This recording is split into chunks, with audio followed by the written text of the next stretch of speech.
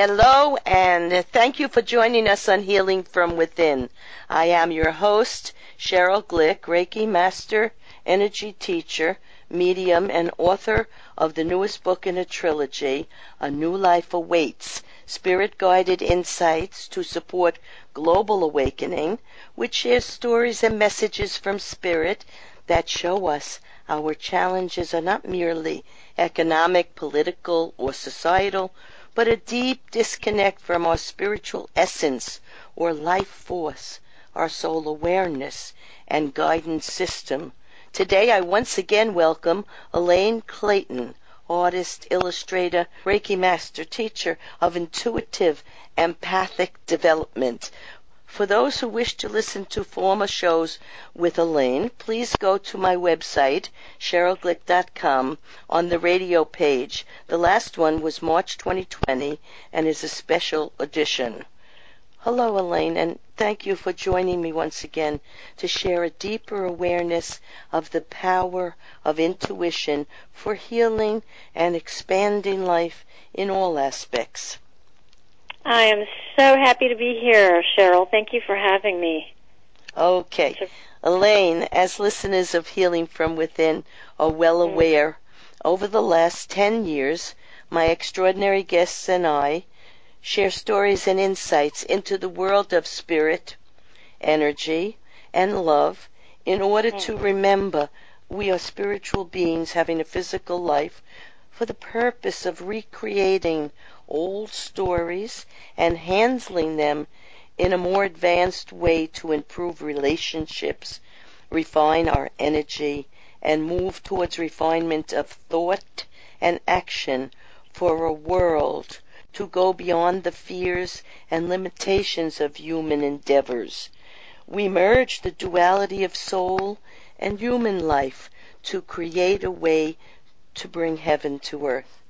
In today's episode of Healing from Within, Elaine Clayton will share with us ways to see the unseen and welcome the mysteries of life through psychic events, synchronicity, and fun encounters as we explore ways to understand empathy and use mystical, spiritual, and imagination insight to better understand our place in the universe. Elaine, you may remember, or maybe not.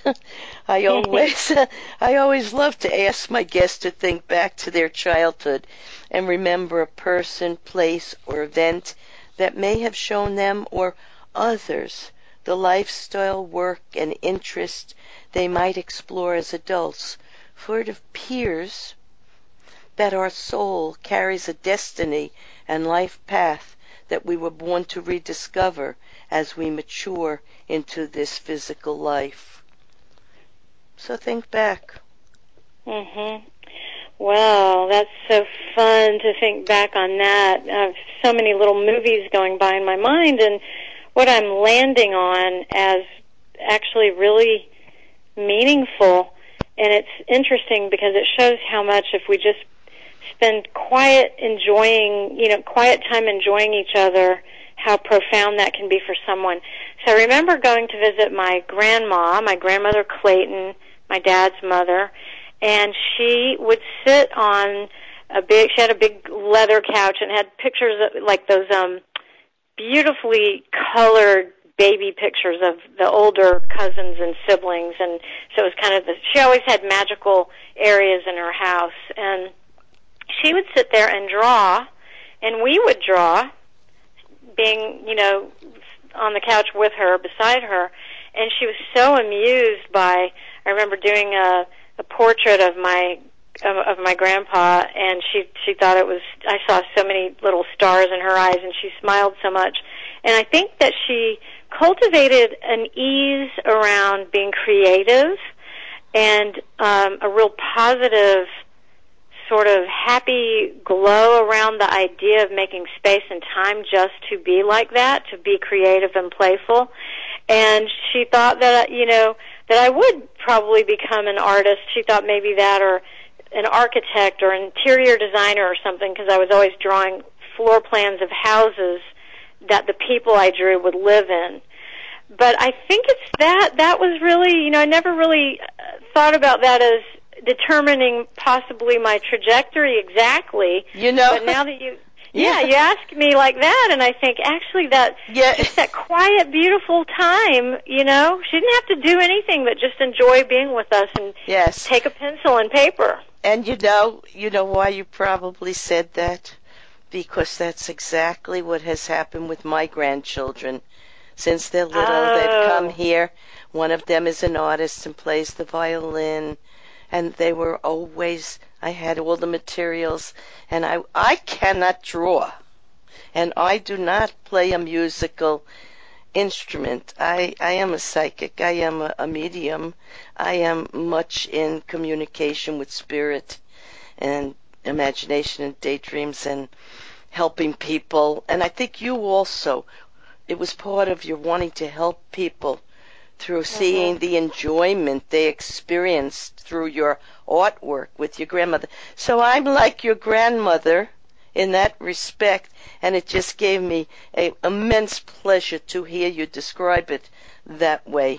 And I kind of think Spirit wanted you to say that. Yeah. Well, I think so too. It reaffirms your, love and time that you spend. And I want to say something too. So another book I wrote is Making Marks, Discover the Art of Intuitive Drawing, because so many people say what you just said, which is I can't draw. And maybe what you mean is you can't render, like people, we get the idea that drawing has to be a rendering of something, it has to look like something. But the beauty of it is just making marks in a really freestyle stream of consciousness way. And I have people use their non-dominant hand because you don't have much control over that, and close your eyes just to feel how good it feels to do that. It's like an innate impulse, like cave people were drawing on the walls. Yes. You got a blank surface, you can do something with it. So I'm just interjecting that to say you actually can draw. Well, it's not. Yes, I shouldn't have said it that way. I have not pursued it, but I remember being in 5th grade, and I had a drawer. Oh, who's the man? The Peanut Man, who developed. Oh yeah, Mr. Peanut. Mr. Peanut with his top hat. No. He was a scientist, and he worked with peanuts. I can't think of his name right now. Oh no, you mean George Carver? That's it. I love George Carver. And I did a biography on him. And I drew him, and it was so wonderful. I'm sure it was. Of course. I mean, I was amazed at myself because both my sisters were very talented in that regard. Well, and I was a little athletic, a little bit of a tomboy, so I didn't gravitate toward that at that time. But yes, you see, when I had to do it, I did do it. So no one should say they can't do it. I don't mean for it to be a challenge. I just mean that we're mark makers naturally. We find a way to do it. We can't help ourselves. I used to doodle. Yeah, and I call it stream drawing because I think that when it's okay to call it doodling because maybe it makes us loosen up and not care, but we also throw those away or other people don't value them and throw them away like they're nothing. And I think that's in this, this is important for like developing as empaths and intuitives too, because you're in touch with feelings when you feel even just the gesture of making simple marks, and what a wonderful space we create with our imagination when you're, doodling, or as I call it, stream drawing, creating out of somewhere, right? Through your mind, through your heart. I don't know. It's a daydream, and it becomes in some way relaxing and present, And yet and it's also a huge thing because you take something blank and you did something to that blank surface. What other symbol could we have of, literally making your mark on the world? And we're born creators, so we're supposed to. So anyway, you should do what you love to do. But I did study interior design. You mentioned that.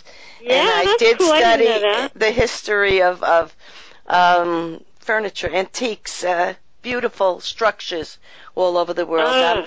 See, so the creative energy comes out in many, many ways. And of course, we've written books And when I was in school, I thought I might like to do that, but then I put it aside, to learn to function in the real world, not the imaginative world, because I could have gotten maybe lost there. So for a while, I didn't pursue these gifts that we have. Well, that's a really interesting. I like the point you made. So we distinguish between the real world, the world that's practical and all that, right, and then the spiritual. And it's interesting because there's probably a time for us to do those practical things. I think Ram Dass is really fun to listen to, and he's so wise and enjoyable. And I remember him saying it's like becoming somebody. Like somebody quote. Well, that you're already somebody, but the world expects us to become a somebody.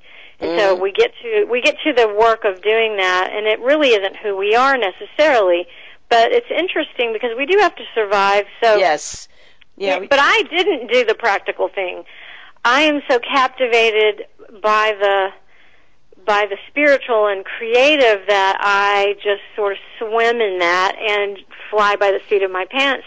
And it's not necessarily practical, but it is how I am. And of course, in some ways, I have to get quote real, I guess, but everyone can determine for themselves how to experience being, as you said earlier, a spirit with a human, body and, yes, and a personality and a lot of stories to tell and a lot of stories to get over while we live. We have to merge our duality, our physical human life, with our soul wisdom and the purpose we've come here, what we want to do while we're in this time and place. And then you have the best of both worlds. And you and I are doing that. And many other people are doing that. But we're helping other people learn that they don't have to put aside. They can merge it, and it's a wonderful thing when you're comfortable with your soul energy in your physical life. Now I want to go on to, why did you decide to write The Way of the Empath at the present time? You've written other books before. Why now the need for this book? It wasn't like I said to myself, these times are so tumultuous, let me do this. But it was like the time was right for this to be born. It's kind of more mysteriously organic, the way it came about. I think we need more books like this, and in fact there are some out there. There are more than not very many. Used to be. No, but I've only interviewed about 4 people who are in empaths out of about 600. Oh, okay. Well, that's interesting to hear you say that. I just noticed that in the years that I've been, because I was doing children's books before, writing and illustrating, picture books and illustrating for other authors, and so about 15 years ago, I fully, maybe a little bit longer, really it was probably around 2007, entered into spiritual, books, in the adult trade market that would be about intuition and empathic sensing and art and how creativity can influence that and all that. And there was almost nothing out there like that. I mean, there were just some, but not a lot. And so I think it's better now. But anyway, I think no matter what made it come to be, its time was right, and I don't know how we're going to sort out our polarization, because only through love. Only through love. And that's the only way, when we come to love ourselves and know our energy is in other people. They are within us. The universal energy is within us, and we are within the universal energy. We're all part of it. We're all feeling it. And when we get past this need to control and to have power and allow other people to have their way to be, then we will be making a big jump, a big spiritual leap, and we're in the middle of it right now. I don't know how long it's going to take, but we're going there. But I want to say that I wrote my trilogy for much the same reason that you just said. I was told by a medium about 24 years ago. I never had a reading, but it was a gift to me. I didn't believe in all these things. I told you I was trying, even though I was born an empath and a medium, I was trying to fit into the world my parents would have liked me to be, practical, with a career and all that stuff. So right, and they were smart. You know, they gave you a gift in that too, you know? Yes, they did, because I had so much experience before I started to really devote myself fully to this. But anyhow, so she told me I was going to write a trilogy, 3 books. And I said, I don't think so. You know, 'cause it was too much for me. It was in short time that another person told me I had to journal everything, and coincidence, synchronicity, and all this stuff started to happen, and I came to realize that we were very much more than our physical being, and things changed for me dramatically, and I wrote this. In my new book, A New Life Awaits, I wrote this. It is quite possible we will discover the reason for venturing out of our original state of life, a spiritual, eternal world of universal energy, and incarnate into this physical body in a 3-dimensional world. Many of the people I have encountered have suggested to me they would never have embarked on a physical life experience if they knew the pain and difficulties they would have to witness. But at the end of life, as a hospice volunteer, I have been happy to hear people on the brink of returning to their true form as soul beings express to me that life is good and beautiful. As mentioned in my previous book, The Living Spirit, as an answer to this dilemma, I wrote, each of us is presented with a series of life experiences and lessons in order to learn and benefit our own soul awareness. In fact, we choose these experiences, pleasant or unpleasant, because of the lessons we need to have, which were chosen by us with the help of our teachers in spirit before we were born into this plane. Each life is important, and at the time of passing, regardless of how easy or hard life was, the soul values the opportunity it has had to increase its emotional quintessence. We have memories of whatever was meaningful and valuable to us and bring it along to the next stage of life. That's really beautiful. So that's what we're here to do. And when we discover that, we're free of all the limitations and pains of our childhood and fears that other people impressed on us. Now let's go on to something really important, because it's hard for a person to understand what an empath really is. What is the definition or description of an empath? Well, I don't know that I put a hard definition. It's a lot of things, yeah. It is, but you know, in your book you describe it so fantastically. So just tell us something.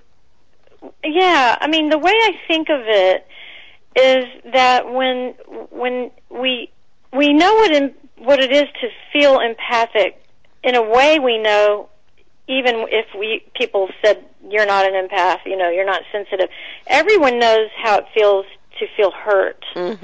Kind of like what you wrote in your book, we enter this plane of existence for knowledge.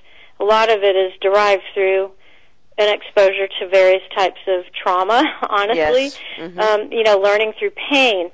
And we're sentient. We have 5 senses. So with our body helps us perceive the world around us and then get information for making choices through the personality as it develops with this body within these senses that we have. And I feel that, you know, intuitive sensing, empathic knowing really has to do with being aware, and some people are more naturally given to that, being aware of the feelings of others, being able to perceive the emotions and maybe thoughts and intentions of others without even having to really have any words exchanged. Mm-hmm. You know, they may just simply feel the energy. Like, you know, when you're standing in line somewhere, and, well, now most people, we stay so many feet apart still, I guess. But you remember when you would go to the movies or something, and you could just feel strange and look, and the person behind you seemed fine, but you got a weird feeling. Mm-hmm. You know, so energy isn't visible, but we're picking up on it all the time. Everybody empaths, is. Well, everybody is, but empaths have an more. Yeah. Empaths feel it so much so they can't help but have an inner conversation about it. Mm-hmm. They are feeling it and aware that they're feeling it. They may not always be aware that others aren't also doing that, and empaths may not be aware that the feelings they have aren't their own. Sometimes an empath will be extremely upset and then realize, wait a minute, why am I upset? I'm doing fine. And then they have to be a little bit, you know, retrace their steps in the day and realize, oh, it's that interchange that I had, and that's when I picked up feelings that aren't even mine. So I would say it's a hypersensitivity in a way, a form of intelligence that comes through energy unseen. Sometimes you could break it down and say there are visual clues, you know, that we're not conscious of, but that the empath still notices and registers and has emotional response to it. You talked about self-mastery over our emotions, and I think that that's one of the things that matters a lot in developing an empathic life and being okay with it, and that is understanding why we may have emotions we have. Whose emotions are they? Are they mine, or did I pick up on someone else's? What am I responsible for? If I feel for you, am I responsible for you? But not necessarily, because no, we can't change anyone else. They have to change themselves. Yes, but that's the hardest lesson an empath learns, yes. And they relearn and relearn and relearn and find themselves again over and over. You can still keep your heart open and yes. hopefully, you know, gradually develop a way to feel and love and care without really being ruined and destroyed by it, because ultimately we aren't responsible for everybody else. You can't save anyone, but what do you do with all that feeling? You have to only do your best. Yes, you do your best. You can help other people, and we by must. the example we set, and by picking up information for them. As a medium and empath, I have clients come to me, and I help them know their own destiny. I'm like a soul empath, and help them know more about themselves. And it does help. But they have to we set the environment, but they have to make the necessary changes when they're ready to improve and understand who they are and the quality of their life. So let's go on to, why is taking note of synchronistic events and the signs we receive from Spirit and learning to protect ourselves important to the empath? Well, you know how I said a lot of this is becoming conscious of, and we hopefully continue to be deeper in our conscious awareness of how we feel, of why we're traumatized by things, or why we chose the things we chose, and all those little compartments of life that we find ourselves in. Conscious awareness means being attuned to how we feel, and then having a discussion or having a way in which we understand those feelings and ask questions around those things. Right? It's like being in a posture of questioning, right? Yes. It's an allowing of life to brim, you know. And so if we get, now that sounds heavy and serious. Who wants to be heavy and serious? That's not fun. You have to also be creative and playful. Yes. Well, that is what a child does. The children know when they're afraid. They're afraid, and they let you know. They don't have an inhibition about expressing what they know almost immediately. We're in culture. I don't know if that is even a word. We are cultivated culturally. We get conditioned to respond in a certain way and to tamper down that knowing and that attunement. Yes. If we stay attuned and we allow it to be fun, then we don't feel so, heavy about everything. It allows us to be observers of our life a little. And then you're not always the subject of all the misery. You're observing you as the subject. Yes. And one of the ways to do that is to say, I'm going to really notice things around me. I'm not going to be numb and, ignore magic as it occurs. And some synchronicities are just wildly, just incredible. They happen and you can't believe they happen. And you notice them, and then guess what? What happens is meaning. Meaning. Nothing matters if we don't find meaning, right? And you did right, Elaine. Being an empath is not an ordinary life. And for me and you, it's a wonderful life. And we're working with it, and we're enjoying it, and it's great. So I would like to thank you, Elaine Clayton, author of The Way of the Empath, for all the beauty you bring into life, into the world, and into your life and others through your Reiki healing gifts, your art, and everything that you express. And this book, which most sincerely describes and honors the lives of those whose destiny it is to serve humanity by developing and using their empathic abilities to add a new perspective to the unfolding of everyday events. To learn more about using compassion, empathy, and intuition to heal your personal life and to help heal world situations, purchase this very practical book, and you will understand and develop a greater understanding of the challenges sensitive people may experience. So you can go to ElaineClayton.com and Amazon.com to buy the book, and the book is found in all bookstores. In summarizing today's episode of Healing from Within, Elaine Clayton has shown us, all of us, that to be an empath is an art form, to discover how our perceptions and feelings guide and inform us, shape us, and at times limit us. This requires extraordinary awareness. It takes great courage to walk the path of an empath and to learn how to use spiritual, mystical, and imaginative insights. But learning ways to protect yourself while living with an open heart is a lifetime experience, and one that is not in the least boring. Empaths experience synchronicity and coincidences, messages from spirit that help lead them to use their soul, heart-centered intelligence in ways that protect, serve, and change old beliefs as they grow into their awareness and higher consciousness.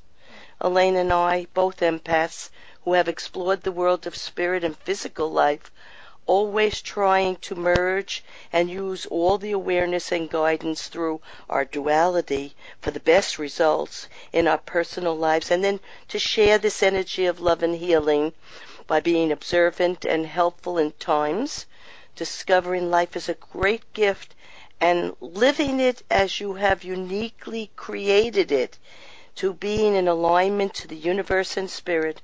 And that was always from the beginning of time, the purpose of eternal life. I am Cheryl Glick, host of Healing from Within, Reiki Master Teacher, medium, and author of the newest book in a trilogy, A New Life Awaits.